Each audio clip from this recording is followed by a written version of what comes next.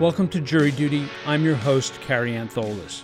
This fifth season of our podcast is a special deep dive into a case that we covered as it was happening, the trial of Robert Durst for the murder of his good friend and confidant, Susan Berman. In Jury Duty, the Robert Durst Prosecutor Speaks, we present a series of exclusive interviews with LA Deputy District Attorney John Lewin, the lead prosecutor in that trial. John takes us on his journey from the very beginning of his involvement with the case, through the trial, and through the death of Robert Durst on January 10th, 2022. In our last installment, John explained how he and his team approached sequencing the witness testimonies in the trial and discussed the witnesses who testified at trial before the pandemic hiatus. In this episode, Lewin discusses the lengthy hiatus in the trial and the steps that he and his team took to keep the case alive during the uncertainty of the coronavirus pandemic. That's all coming up right after the break.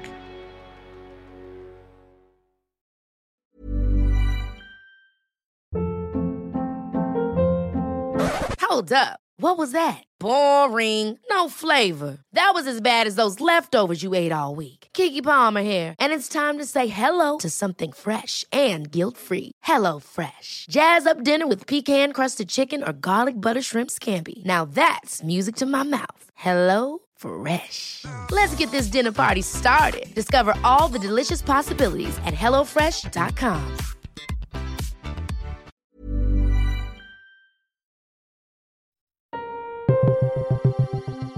A few quick program notes. Because the interviews were conducted by phone, the quality is often not optimal. Sometimes if you hear heavy traffic rushing by, that's because John is doing the call during one of his early morning or late evening neighborhood hikes along a busy coastal road. We will clarify when it seems critical to understanding Lewin's narrative. Also, if you want to listen to these episodes early and ad-free, head over to our Jury Duty Crime Story Patreon page. And now here's more of my conversation with John Lewin.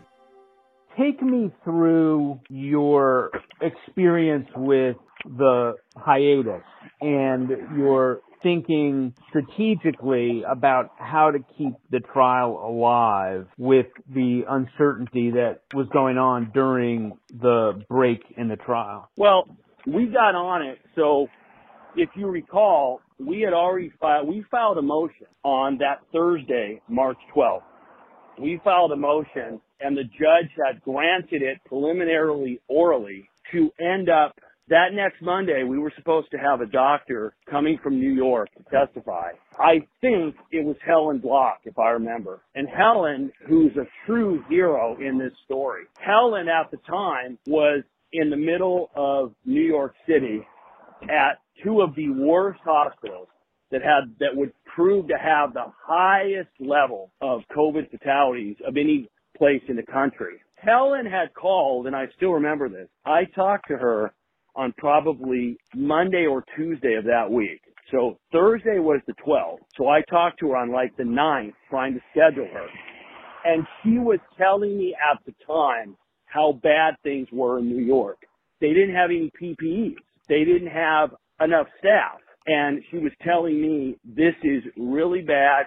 She's never seen anything like it. Now, Helen, if I remember, was in her 60s at the time. And with no concern for herself, she was out there, doing this job. I mean, really, truly heroic. She's an ER doctor. So what ended up happening was Helen ends up telling me, listen, I'm happy to come out on Monday. I mean, we're in the middle of this thing, but, it's important. I want to be there. But just so you know, I've been exposed because we don't even have enough masks here. So I guarantee you I've been exposed. So that forced me to have to tell the judge, hey, judge, she's willing to come out. She's not worried about herself, but she's basically telling me she doesn't, just so you know, she's going to be bringing this disease in the middle of the worst place in the country. She's bringing it here to California. This is before we had any known, cases. Now, when they backtrack and they end up doing, the post-mortem, we actually had cases here much earlier. But at that time, we didn't know. It was hardly here in California at all. So the judge granted my oral motion to allow her to testify by remote. But I filed after that was on Thursday. And then on Thursday afternoon late, if I remember, we filed another motion. We were supposed to come back on either Monday or Tuesday. I can't remember which. And over that weekend, that's when the order came out from the court, and we never made it back. So at this point in time, I'm very, very worried. The pandemic seems terrible. It seems like we're going to lose a month of time. I don't even know how long it's going to be, but it's getting worse and worse. And I'm worried that if this case ends up, if they mistry it, how are we ever going to end up? First of all, we had a great jury. And what's going to happen is the defense is going to basically get the do-over that they want. And they're going to end up, now they're going to say they don't want the questionnaire. And now they're going to say, we're going to cancel this stipulation. So we had been very careful in our stipulations. We had written for each stipulation that they were irrevocable, that they could not be changed. Well, then the next question we're thinking of is, what if Bob what if they can mistry the case and then Bob hires new lawyers? Now what's going to happen is those lawyers are going to say, we're not going to do these stipulations. They're foolish. So we felt our whole case was at risk, and there's not much we can do about it. So what we did is we very aggressively fought any issue of a mistrial. And we started doing research. We started planning our motions well before they even thought of filing a mistrial motion. We were ready. We had all our stuff researched because we knew that was going to be the battle. Meantime, we're monitoring Bob's phone calls, and I can talk about this because I put it in. I mentioned it at trial. We catch Bob on a jail call telling somebody that he doesn't like the jury and he's going to, quote, use the pandemic to get a do-over, which we thought was obviously disgusting, was manipulative. That's what he does. And we made sure that the judge was aware of it. Now, the defense was furious as if somehow we're not allowed to use that information. It's absurd. So we were very busily fighting what we knew was going to be an epic battle of we can't have this case mistried. So that was the beginning of the pandemic. I think the big move that we made that was probably the smartest thing that we did was in July, so the case kept getting delayed. So in July we came back and there was discussion, if you remember, of potentially starting in September. And we ended up getting an agreement. My concern was that if we ended up starting, we'd be starting and stopping, and it would be too big of an issue for the jurors. So my position was, hey, listen, they've hardly heard any evidence. The evidence they've heard was not even contested. Let's bring them back April 1st. That's after the flu season. I thought there would be a real bad flu season. Now, it turned out there was almost no flu because no one was out. The flu, there was no flu in Australia. It never made it over here. But the idea that I was concerned about was even if COVID ends up declining over the winter, because flu and COVID look very similar, as soon as someone gets a cold or the flu, we're going to be going through quarantine levels. We'll never get this thing done. So rather than do it in stages like this and make a motion for mistrial later on more legally supportable, let's just tell everybody not to come back until April 1st. And the defense, they were saying they did not want to come back until it was safe. They were very worried about COVID. They were also trying to get a mistrial. And so in the middle of that motion, we basically surprised them by saying, listen, we're going to support what the defense is saying, and we're not going to go back until this pandemic is in a much different situation. How about April 1st? And they were stunned because basically we were giving them what they were saying they wanted, but what they really wanted was a mistrial. Ever catch yourself eating the same flavorless dinner 3 days in a row? Dreaming of something better? Well, HelloFresh is your guilt-free dream come true, baby. It's me, Keke Palmer. Let's wake up those taste buds with hot, juicy pecan-crusted chicken or garlic butter shrimp scampi. Hello Fresh. Stop dreaming of all the delicious possibilities and dig in at HelloFresh.com. Let's get this dinner party started.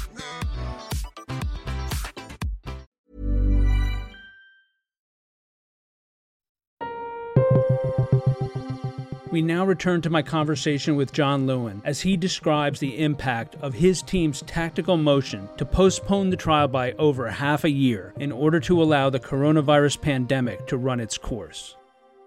So they had a little bit of time to think about it, and the judge ended up granting our motion. That was a huge thing for us because it meant that instead of coming back 4 different times and telling the jurors, okay, get ready for September 1st, get ready November 1st, get ready December 1st, get ready February 1st, we were able to tell the jurors months in advance, you're not coming back till April. So it's much less disruption for them. Because remember, if being on a jury is not a disruption if you're not having to go to court, so they can go live their lives. It's not, and all that we're telling them is, hey, listen, don't schedule any vacation, starting in April.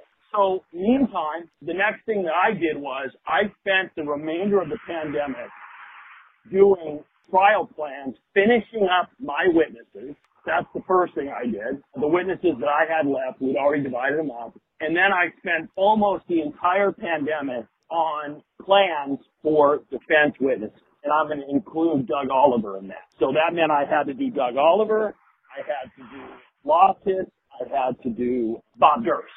And there was a whole lot of time. I mean, that took, When you say do, that you mean prepare. Prepare, yes.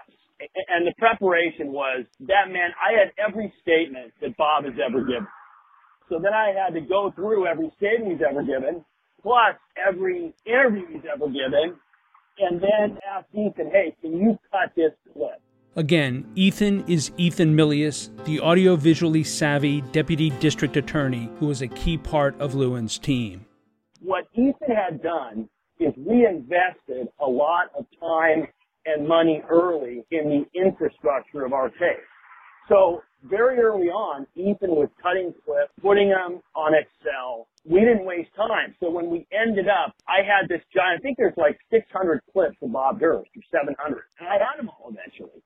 And then we ended up getting obviously more clips while Bob was testifying. But I was able to then basically go through every clip that I'd already pulled.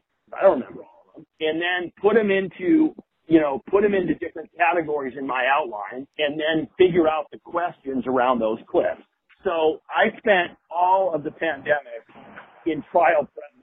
When I can tell you the amount of work the defense did over the pandemic versus what we did they're not in the same hemisphere. Coming back in April and then May, what were your big questions? What were your steps getting us to the first day of testimony? Well, so meantime, the defense wanted more time in April. Now the judge pulled a surprise on us that was problematic. And, Judge Wyndham was terrific in this case. And he wanted to get things right. At one point in time, he ended up right where we were the middle of April, I was on a quick vacation with my wife, and I got an email that in essence had said that the judge was again looking at his ruling. This is on his own about the elevator operators. Here, Lewin references the fact that Judge Mark Wyndham was reconsidering his decision on the admissibility of evidence related to a statement received by the NYPD from an elevator operator in Kathy Durst's Manhattan building, who suggested that Kathy was accompanied to her apartment by a man on the morning after she was last seen by Gilberta Najami.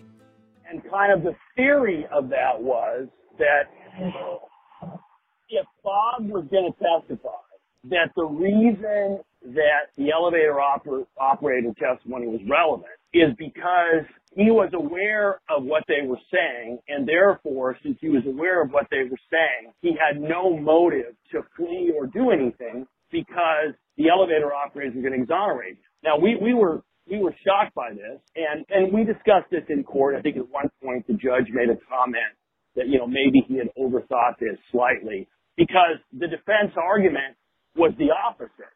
Their entire theory on the case, everything Bob had ever said and what he ended up testifying to, was that Bob was terrified of being charged in New York. So that put us in a little bit of a panic because we did not want the elevator operator stuff coming out, but especially we did not want it coming out when it had not come out originally. So remember, we gave the defense the opportunity for years to stipulate they could have brought in the unavailable elevator operator testimony and from the doorman. The problem is if they would have brought it in, we were going to be able to bring in their other statements which would have shown it was bullshit. The worst case scenario for us would have been we would have put it on in our case so it didn't look like they were hiding it. Now, all of a sudden, after we start trial, there's going to be a switch, and this is going to come in, and we've already done opening.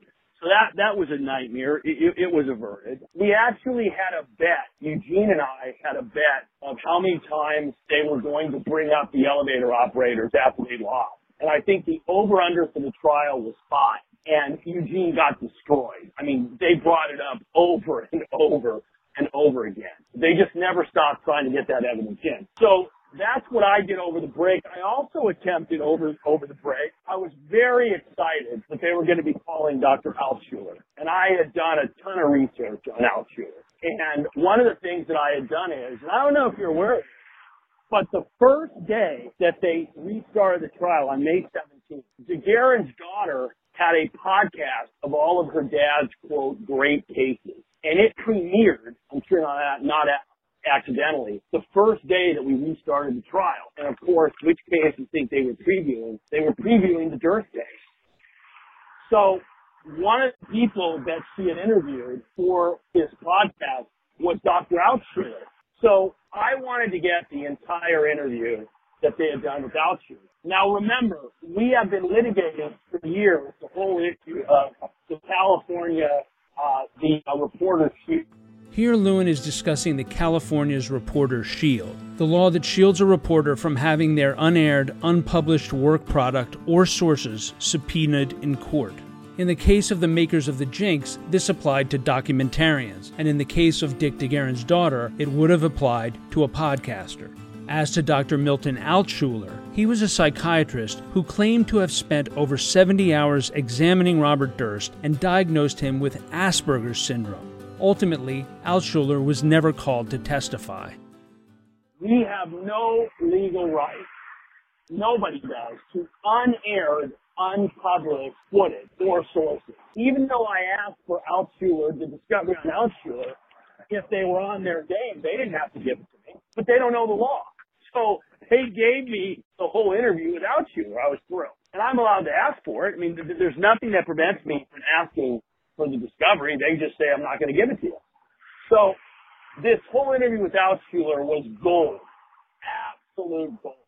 One of the things that Altshuler said on the interview is he minimized, he basically said, the quote is not completely accurate right now, but it's something to the effect of that Bob didn't really use real violence against Kathy. It was pretty minor stuff. Altshuler came off as a psychiatrist from, the 50s. And by the 50s, I mean the 1850s, okay? He was not going to present well. He was already in his 90s, and he's basically saying, also Bob can't have relationships. Bob can't be close to anybody. Complete garbage. Altshuler also said during the interview, which I was shocked, that in Galveston, he really wasn't an expert. He was really more of a member of the defense team. So by his own admission, Altshuler is calling into question what is supposed to be objectivity and saying, yeah, I'm a member of the defense team. This is my favorite. He was asked a question by DeGuerin's daughter, who was doing a podcast about psychiatrists and their testimony. You can't make this shit up. He tells the following story to illustrate the point. 4 doctors get together and they're arguing about what they do. And you have an internist, a surgeon, a forensic pathologist, coroner, and a psychiatrist. And so the internist is up there talking about how much medicine he has to know for what he does and how brilliant he is. And the other guys are like, yeah, you're really smart. You have to know a lot of stuff, but you don't actually do anything. The surgeon then gets up and says, yeah, unlike this guy, I actually impact people's lives with my brilliant surgical skills. And the other doctors are like, basically, you're an idiot who just wants to cut open everything they say. The forensic pathologist gets up and explains his importance and what he does and how that is benefits to humanity. And the other guys are like, wait a minute, you can't even help. You don't even meet anybody until they're dead. So then the psychiatrist gets up, and the other 3 doctors say, you don't know anything, you don't do anything, and you have no relevance at all. So that's a story that he's telling about his own profession. So that was going to be fun for Trash. So I was loaded for bear for him and really salivating at being able to cross him. So during the pandemic, I called him which I'm allowed to do. We'd never gotten any discovery. I wanted to interview him, and he turns me down. He says he won't interview. So meantime, when we restart the trial, I still haven't gotten any discovery. And we're putting pressure. I'm putting more pressure. It's, I think, now June, maybe. And Dick comes into court one day, and he says, Your Honor, we're not going to be calling Dr. Altshuler. And he says he had a serious stroke a year ago, and they didn't know it. They had no idea. So probably right after the podcast, the guy was in his 90s. Now, I'm not saying you need to call your witnesses every day. But where you have an important expert who's in their 90s, you probably need to check on their availability more than once every year and a half. So at that point in time, I said to the defense, hey, listen, I will stipulate that Altshuler can testify remotely because I just wanted this guy to testify. I would have, done anything I could. And apparently, he was, so infirm that wasn't possible. And in the end, they didn't end up calling anybody else. I was hoping they would call another ring to come in. So what I did over the pandemic was work on all of these witness plans, primarily cross-examination and primarily Bob Durst. Were you surprised that all the jurors came back? Yes, although we ended up losing. So we lost 2 right off the bat.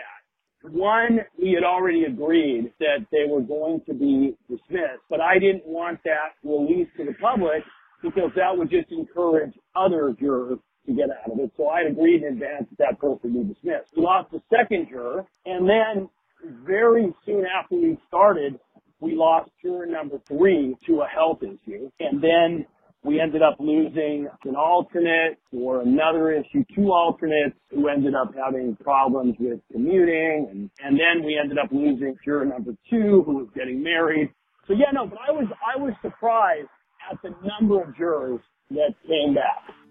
That concludes this episode of Jury Duty, the Robert Durst Prosecutor Speaks. Join us in our next installment as John Lewin discusses the post-hiatus opening statements to the jury and shares a story of Lisa Russell, who served on Lewin's prosecution team while battling cancer.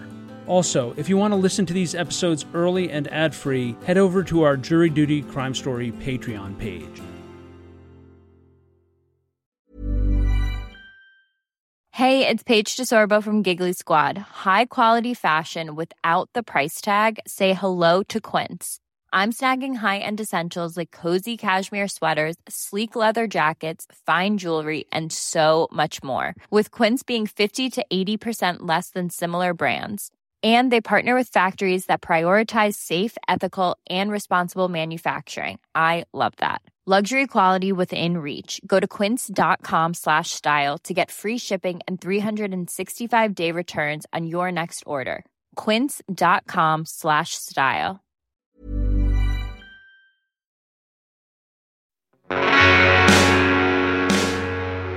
You can find more information about this trial at crimestory.com. Jury Duty is created, hosted, and produced by yours truly, Carrie Antholis. The episode was co-produced, written, and edited by Chris Tarracone. Music for this episode was provided by Strike Audio. Thank you for joining us, and we hope you will come back for the next episode of Jury Duty, the Robert Durst Prosecutor Speaks.